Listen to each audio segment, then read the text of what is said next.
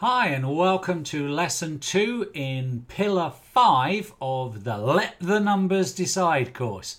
My name is Colin Miles, aka the Numbers Guy, and this lesson we're calling Playing in the Big Leagues. We touched on it a little bit in the previous lesson. This is all about small business investments, and we're going to look at the following how you can really dramatically grow your business.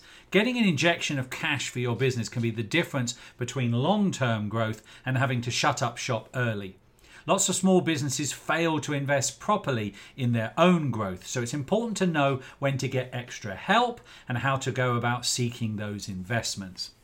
So what we're going to look at in this lesson, well, we're going to look at small business investments, as I've called it. There are 5 key areas we're going to look at in that, from things like small business investment explained, how to tell if you need business investment, through where can I get some business investment. Then in the second part of the lesson, we're going to look at company acquisitions, and it's time to take on the additional business, go out and acquire things, and the reasons, the strategy, and some analysis and approach. So quite a big meaty section in the middle, and then we're going to close out this fairly long module with mergers and a step-by-step approach, because I feel it's important when we're in cycle 3 of your business that you understand where you need to get to if this is what you want to do. So let's leap on in, and please feel free to take notes, follow along. Hopefully you've downloaded the ebook that goes alongside it by now. You know the approach. I narrate, you follow along, you can make notes, etc. As we come close to the end of this program and its entirety. So let's have a look first of all at the small business and a small business investment explained, as I like to call this. Any money spent on running a business is an investment. You put your own hard effort into it, you put your own money into it, and it could have come from a family, it could have come from friends, it may even have come from external finance that you went out and borrowed a bank loan. But as long as it's used to grow your company and not take it out as wages, then guess what? It's classified as business investment. An example might be that you might buy new equipment, some new IT, hire more staff, provide staff training and development, you move into better premises, etc. Think back to the examples from the Shark Tank or Dragon's Den, when the investors, the sharks, the dragons, they're wanting to know what you're going to spend their money on. And the moment you say stock or paying your bills, they're out. Because that's not an investment. That is using their funds to pay the day-to-day. So you might want to be developing your brand. You might want to protect your intellectual property. All of these examples involve spending money, but in the hope that you'll achieve greater longer-term success. Hence, investing in your business rather than just spending in your business. So that leads us on to how to tell if you need business investment. I apologise, I had a bit of a brain fart there. It's always a big challenge to start a business, and that's why you're involved in this course, because you want to know how to start a business. But like all houses, we've used that analogy a lot. If you build your foundations knowing that long term you want to have a mansion which will include acquisitions and additions, then it's important to know how to grow. So it may be hard to tell exactly what you might need to inject more funds into. For example, you might find you and your staff are working long hours but not managing to grow the business much. Or you might be just struggling to reach sales targets or feel that your marketing isn't having the impact you want. Other signs that you need investment could be that you're falling behind the competition and need to be more innovative, or staff morale is low. If you think about the organizational structure and attracting the right talent, if they know where your business is going, then they have a chance to be able to support you. High staff turnover or stagnant or even falling revenue and failing to hit annual targets are all signs that your business may need investments. Another sign could be as simple as the state of your premises. Does your shop look tired? Is your office drab? Is it off-putting to new recruits? A little smart spending can now prevent greater costs later on. So it's not just about necessarily rapid growth, it's about thinking about ensuring that your business is doing well. So the next section we're going to look at is how can investment help my business grow? Well, there are key areas in which your business might benefit from investment, and don't just always think about it as products. It could be people. Your team will be your driving force behind where your business goes. For nothing are people known as the biggest business asset. But remember, you don't own your staff, so it's just the intellectual property. But by investing in training and development, you can equip them with the skills and the knowledge that they need to progress your business efficiently. So back to the organizational structure and oiling the machine about being a good boss, a good employer. It also pays to invest in your company's culture, and that will come forward providing supporting an onboarding program and having some structure so that they understand where you want to go. An employee benefit package that we talked about a little bit in Oiling the Machine is very popular and effective form of people investment. An attractive package might include a good workplace pension, flexible working, holidays, and we've touched on all of that in being a great employer. So don't underestimate that as actually an investment in your business and not just additional cost, because if people work well and they feel good at work, well, guess what? To use a phrase from the 1 Minute Manager, people who feel good about themselves produce great results. Another thing might be that you want to look at is equipment and processes. Outdated machines and manual processes are likely to slow you down. And if your business is mainly online, as we talked about before, you need to be online, then you need to take care to keep pace with technology, as competitors can quickly overtake you with systems that are more modern and more friendly and up to date.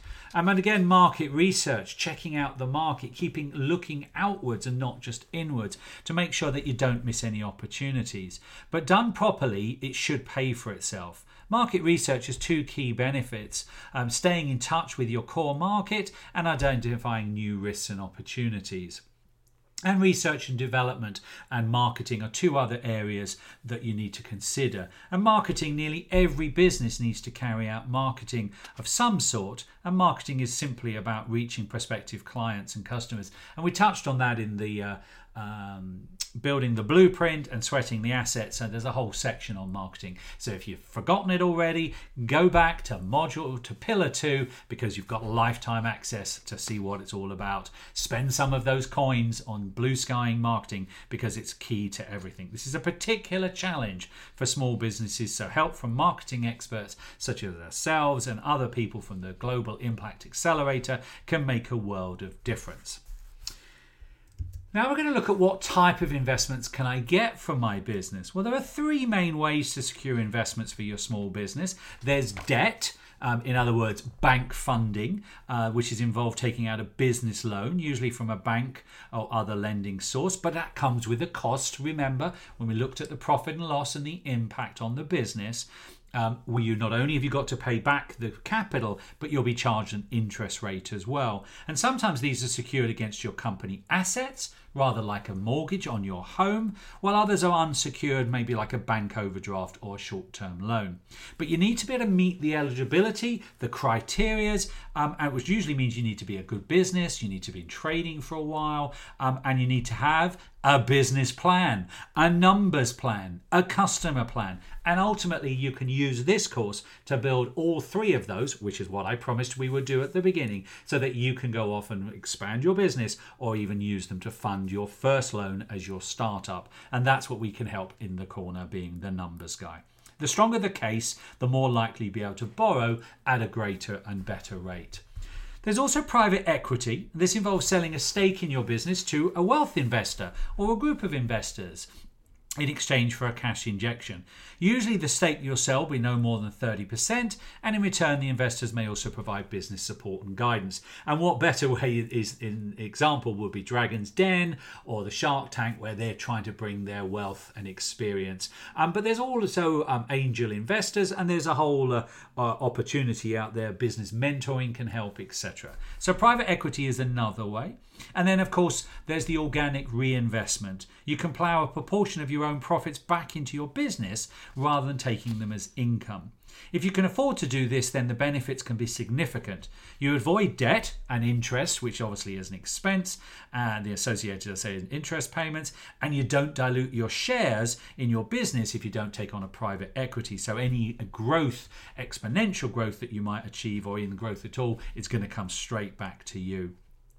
Furthermore, if you do later seek debt or equity funding, your future investors will be impressed by this confidence that you had in your own business.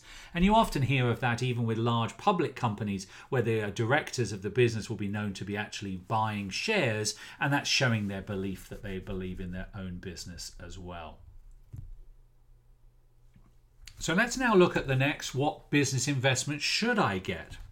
Well, that's the million-dollar question, isn't it, really? The right choice of business investment will depend on your personal circumstances. If you're making a healthy profit and can afford to forfeit some of it, then reinvestment of profits may be the most efficient option. However, if you want fast growth but aren't sure how to manage it yourself, then private equity investor could bring that expertise etc. So that has immense value as well, not just the money, but obviously finally debt funding from a bank may be most appropriate if you want to keep 100% of your equity but can't afford to sacrifice a large chunk of your profits. In other words, you need the extra cash from outside.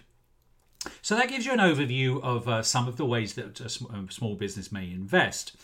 Now we're going to move on to a company's acquisition and what an acquisition might look like. So what is a company acquisition takeover? Well, a company acquisition can be a fast track to business growth. Like merging with another business, it can give you access to new customers, distribution channel skills and knowledge while putting more resources at your disposal. A business acquisition may also help you develop your own products and services. But such a great opportunity, as always, comes with a risk. There's no magic formula to guarantee a smooth ride, but with considered approach, you could keep this risk manageable. And there are some key steps that you need to think about when moving along the process.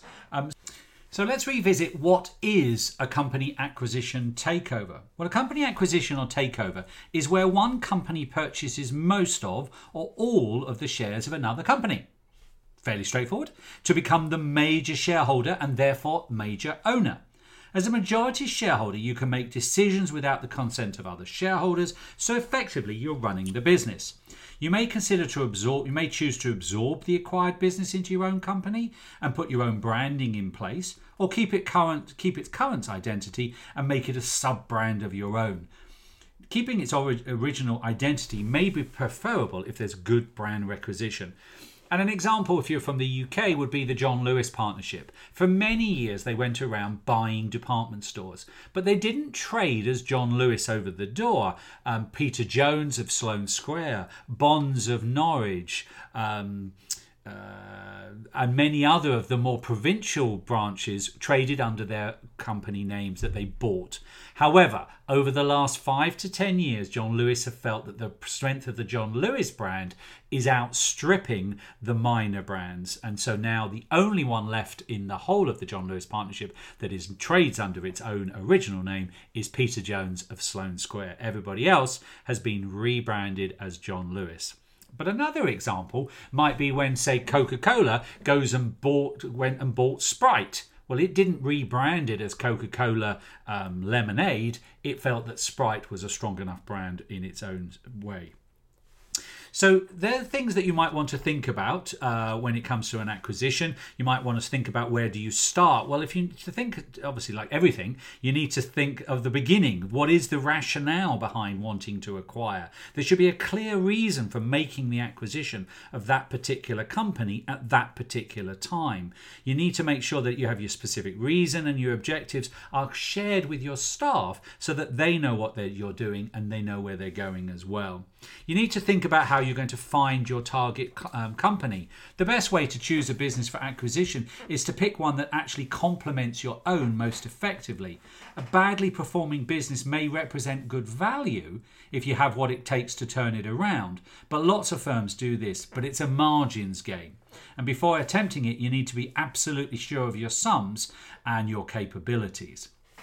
Let's now have a look at some of the reasons why you might think about an acquisition. Now, here are some of the main reasons you might want to take over another business, and in most cases, more than one will apply. You might believe that you can improve the performance of the target company. A badly performing business may represent a good value if you have what it takes to turn it around, as I've mentioned.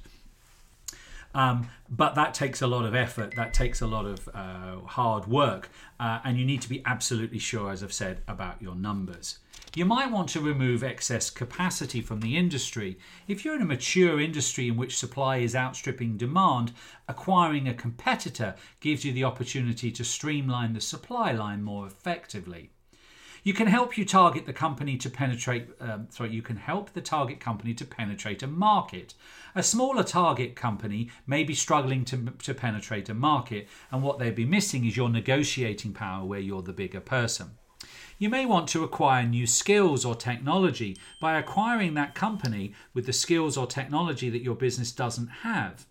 You might see an opportunity to scale that business by making this might be applicable to smaller acquisitions, because many large companies are using all of their resources, and if your business is unable to improve margins by scaling down, it can be a smart move to acquire a small business and increase the team or equipment to reduce operational load. So the opportunity to scale a scalable business is what I'm trying to get at. Take a winner. You might want to pick a winner. As we talked about here, if you spot a young business with a huge amount of potential, it can result in a really lucrative acquisition. And some of the most successful acquisitions include a large company acquiring a small startup business and helping it grow and develop. This could be a winning strategy as long as the target company can keep the magic alive. So we're going to have a look at some strategy ideas and the 11 basic acquisitional strategies. So your acquisitional strategy is essentially the sum of all your business reasons for seeking this acquisition. You'll need to be clear in your own business plan. We come back to the plan. We need a strong plan. We need to have built those plans, and we need to have invested in the pillars before we got to this final pillar. So once your own business plan, what's the long-term goal of your company? And this will help you choose the right strategy. So let's have a look at what I call, as I say, the 11 basic acquisitional strategies in a little bit more detail. So we've got number 1, which is the sales growth. By acquiring other businesses, you can grow at a much faster rate than you could achieve through organic growth. So that's often a big driver. And you'll see that in many cases when a new board of directors of a large company, they want to see top line growth very rapidly. But as we've said, top line growth isn't necessarily, it needs to flow all the way down to your profits. Regional growth. If you want to be a major player in a new sector or a new location, maybe in a new state or a new country, a new town, then this might be a way of growing very quickly, as you can face many obstacles such as setting up a new offices, warehouse, supply chains and staffing if you try to do it yourself. But buying a similar business in your desired location already is a great way to grow rapidly by acquiring their infrastructure.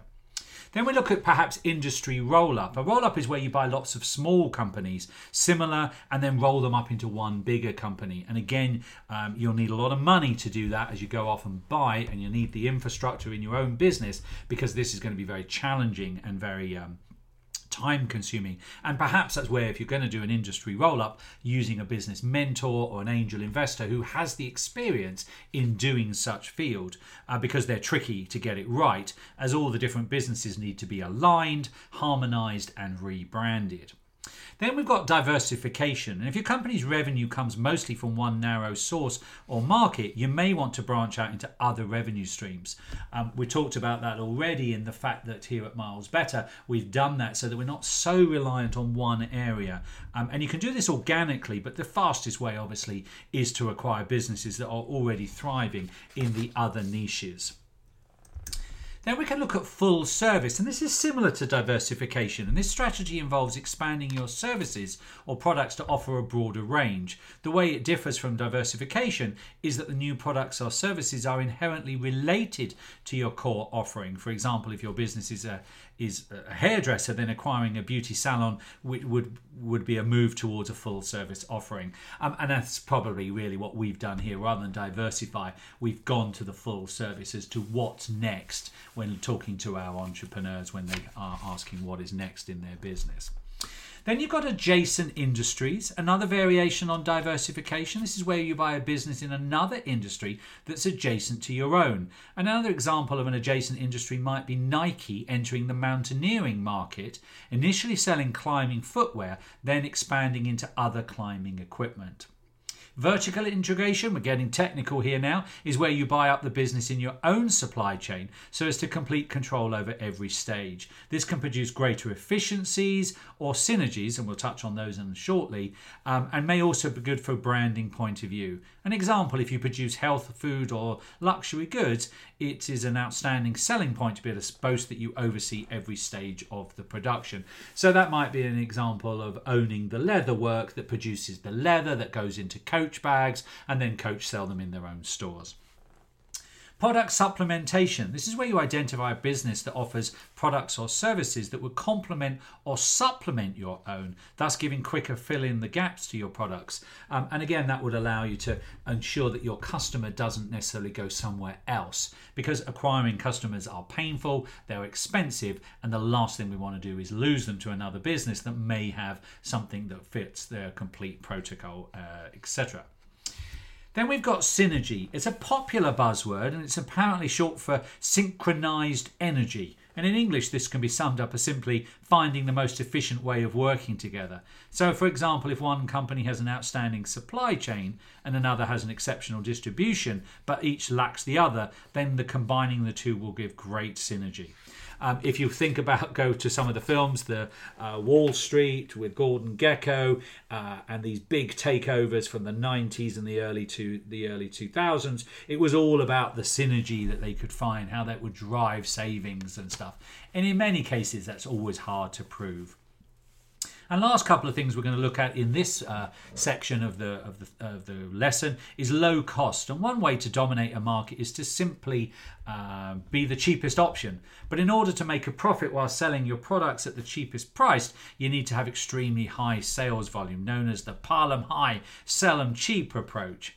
And attaining this position quickly usually requires making multiple acquisitions of the businesses that already have a good market share, and then working to achieve synergies, as we talked, between them. The supermarket sector is one of those where you've got to turn things very, very quickly. And market window, and that's the final strategy, is let's suppose you see an opportunity to launch a new business product or service to catch a market trend and perhaps lead it. The problem is you can't mobilize your own company to deliver it fast enough to optimize this opportunity, perhaps because you don't have the expertise, resource, or market positioning. And in this scenario, you might target a company that is the more advantageous position and achieve your vision through the acquisition. So again, looking outside and thinking, I can do that better, but they're doing it already, and let's take over them. So that's the 11 strategies, or some of the 11 strategies, and please refer to the ebook for some more details, as we've covered a lot in that section. So how do you analyze a company for acquisition?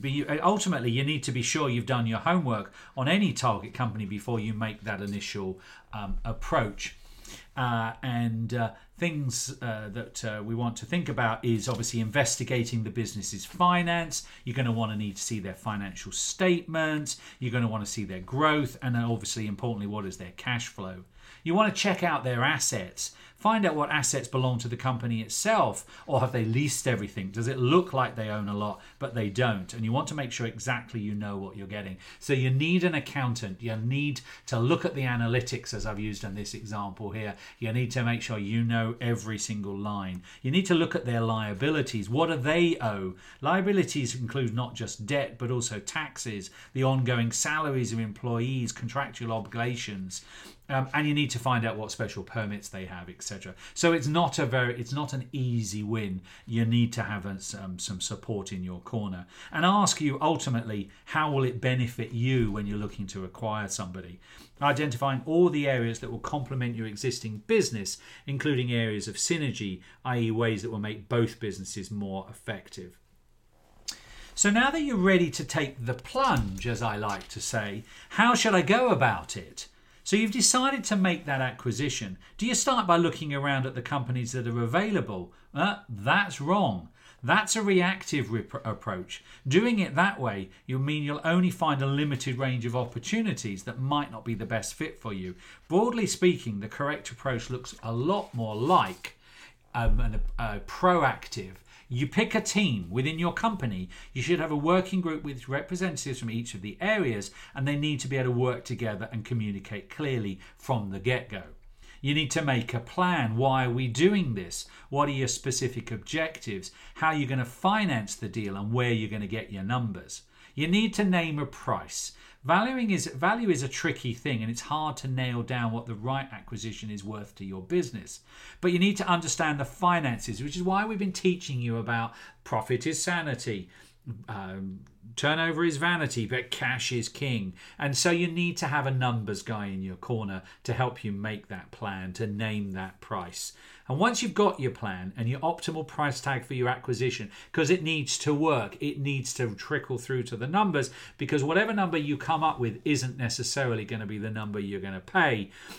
You've got that thing. It's time to identify those targets and make your approach. And you probably need a broker, and you need to have factored that in, and you need to see if they're even interested and what that's going to look like. There are many businesses that get approached every day.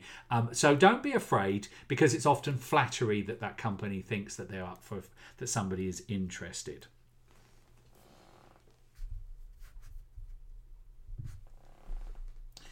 Acquisitions are expensive because you have to buy things.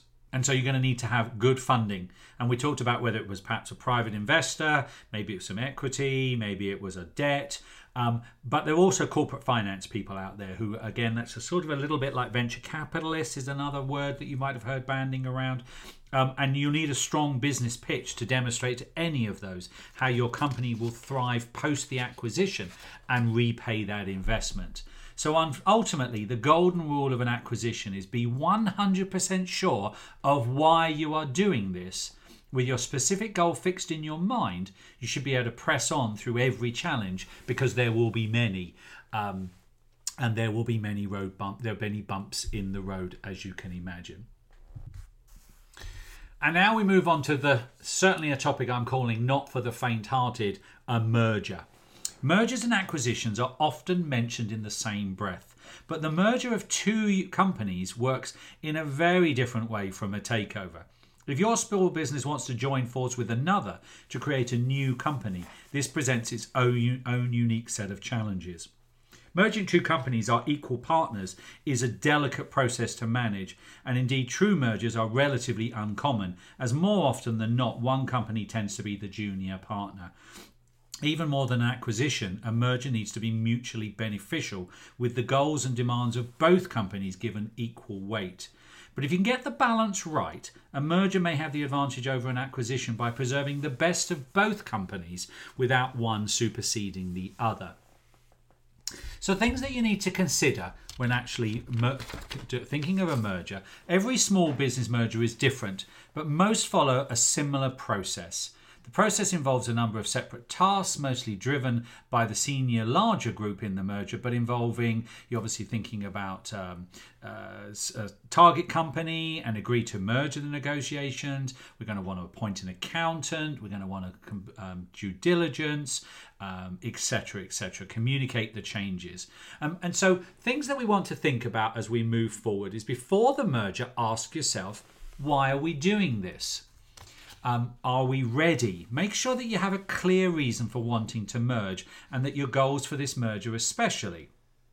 This invariably means in-depth discussions with the owner of the company, as your vision should be fully aligned, and you need to define your goals as you move together.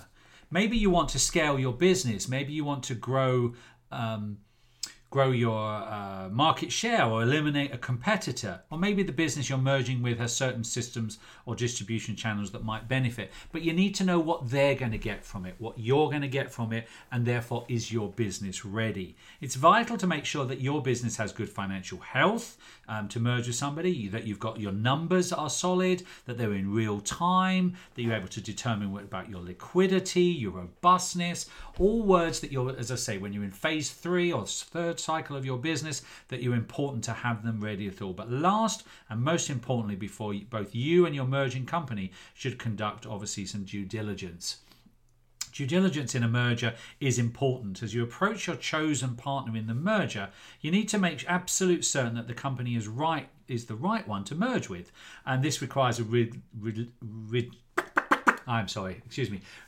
requires an awful lot of examination of the company's accounts, activities, and therefore you're going to need some outside resource to help you do that. The list goes on of the things that you need to look at. The obvious ones are the accounts, the customer, the technology, but then you also want to think about, are there any legal procedures, what tax regime they've got, are there any environmental policies, etc., etc. Due diligence is time consuming and can be costly but should never be skimped on. Discovering unpleasant truths about your target company is best done before you merge. So adopt a proper saying, merge in haste, repent at leisure. Not a good thing. You also want to think about the shareholders and the effect that's going to have on them. A merger can have a major effect on the share price of both companies if you're listed. But broadly speaking, shares in a smaller company, those being acquired, may go up, while shares in the larger partner tend to experience a dip. But again, if you're a private company, you want to obviously understand how are you going to split the business? How is this merger? How are the owners going to get their funds extracted as things move on? Post-merger, it's common for the new company to obviously think about it in a new way and therefore perhaps have a new parent company's name. Another thing to bear in mind is that the shareholders of both companies now have less influence, and so they have an opinion, and you need to bear that in mind, etc. You also want to think about communication. It takes more than you think to keep open those channels of communication. You'll be merging not just processes and operations of your two companies, but the cultures too. Therefore, communication is paramount. Keep it clean and open, and in fact, err on the side of overdoing it. Staff can become uneasy even at the rumour of a merger, and rumours spread fast.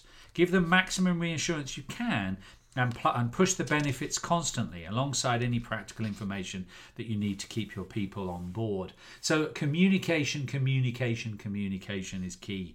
The working group that you establish at the beginning can spend a lot of time in this sector making sure that people understand.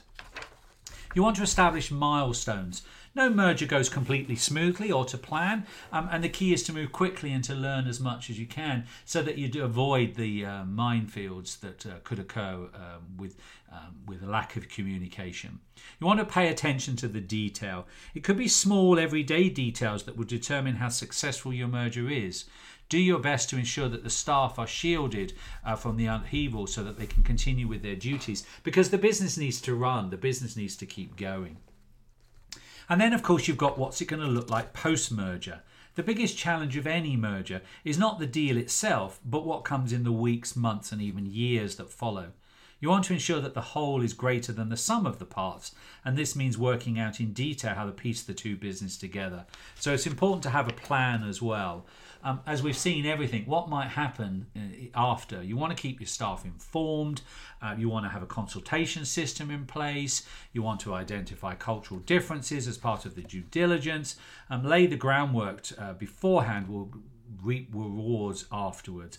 And look for the problems. Don't just hope for the best. Actively seek out the problems and be a pessimist at times. And as I said, think about how you might get divorced before you actually get married is a great way of approaching this sector. And recognize the natural leaders within your new business and use them. People have lots of opinions, and not all the leaders of actual are often titled.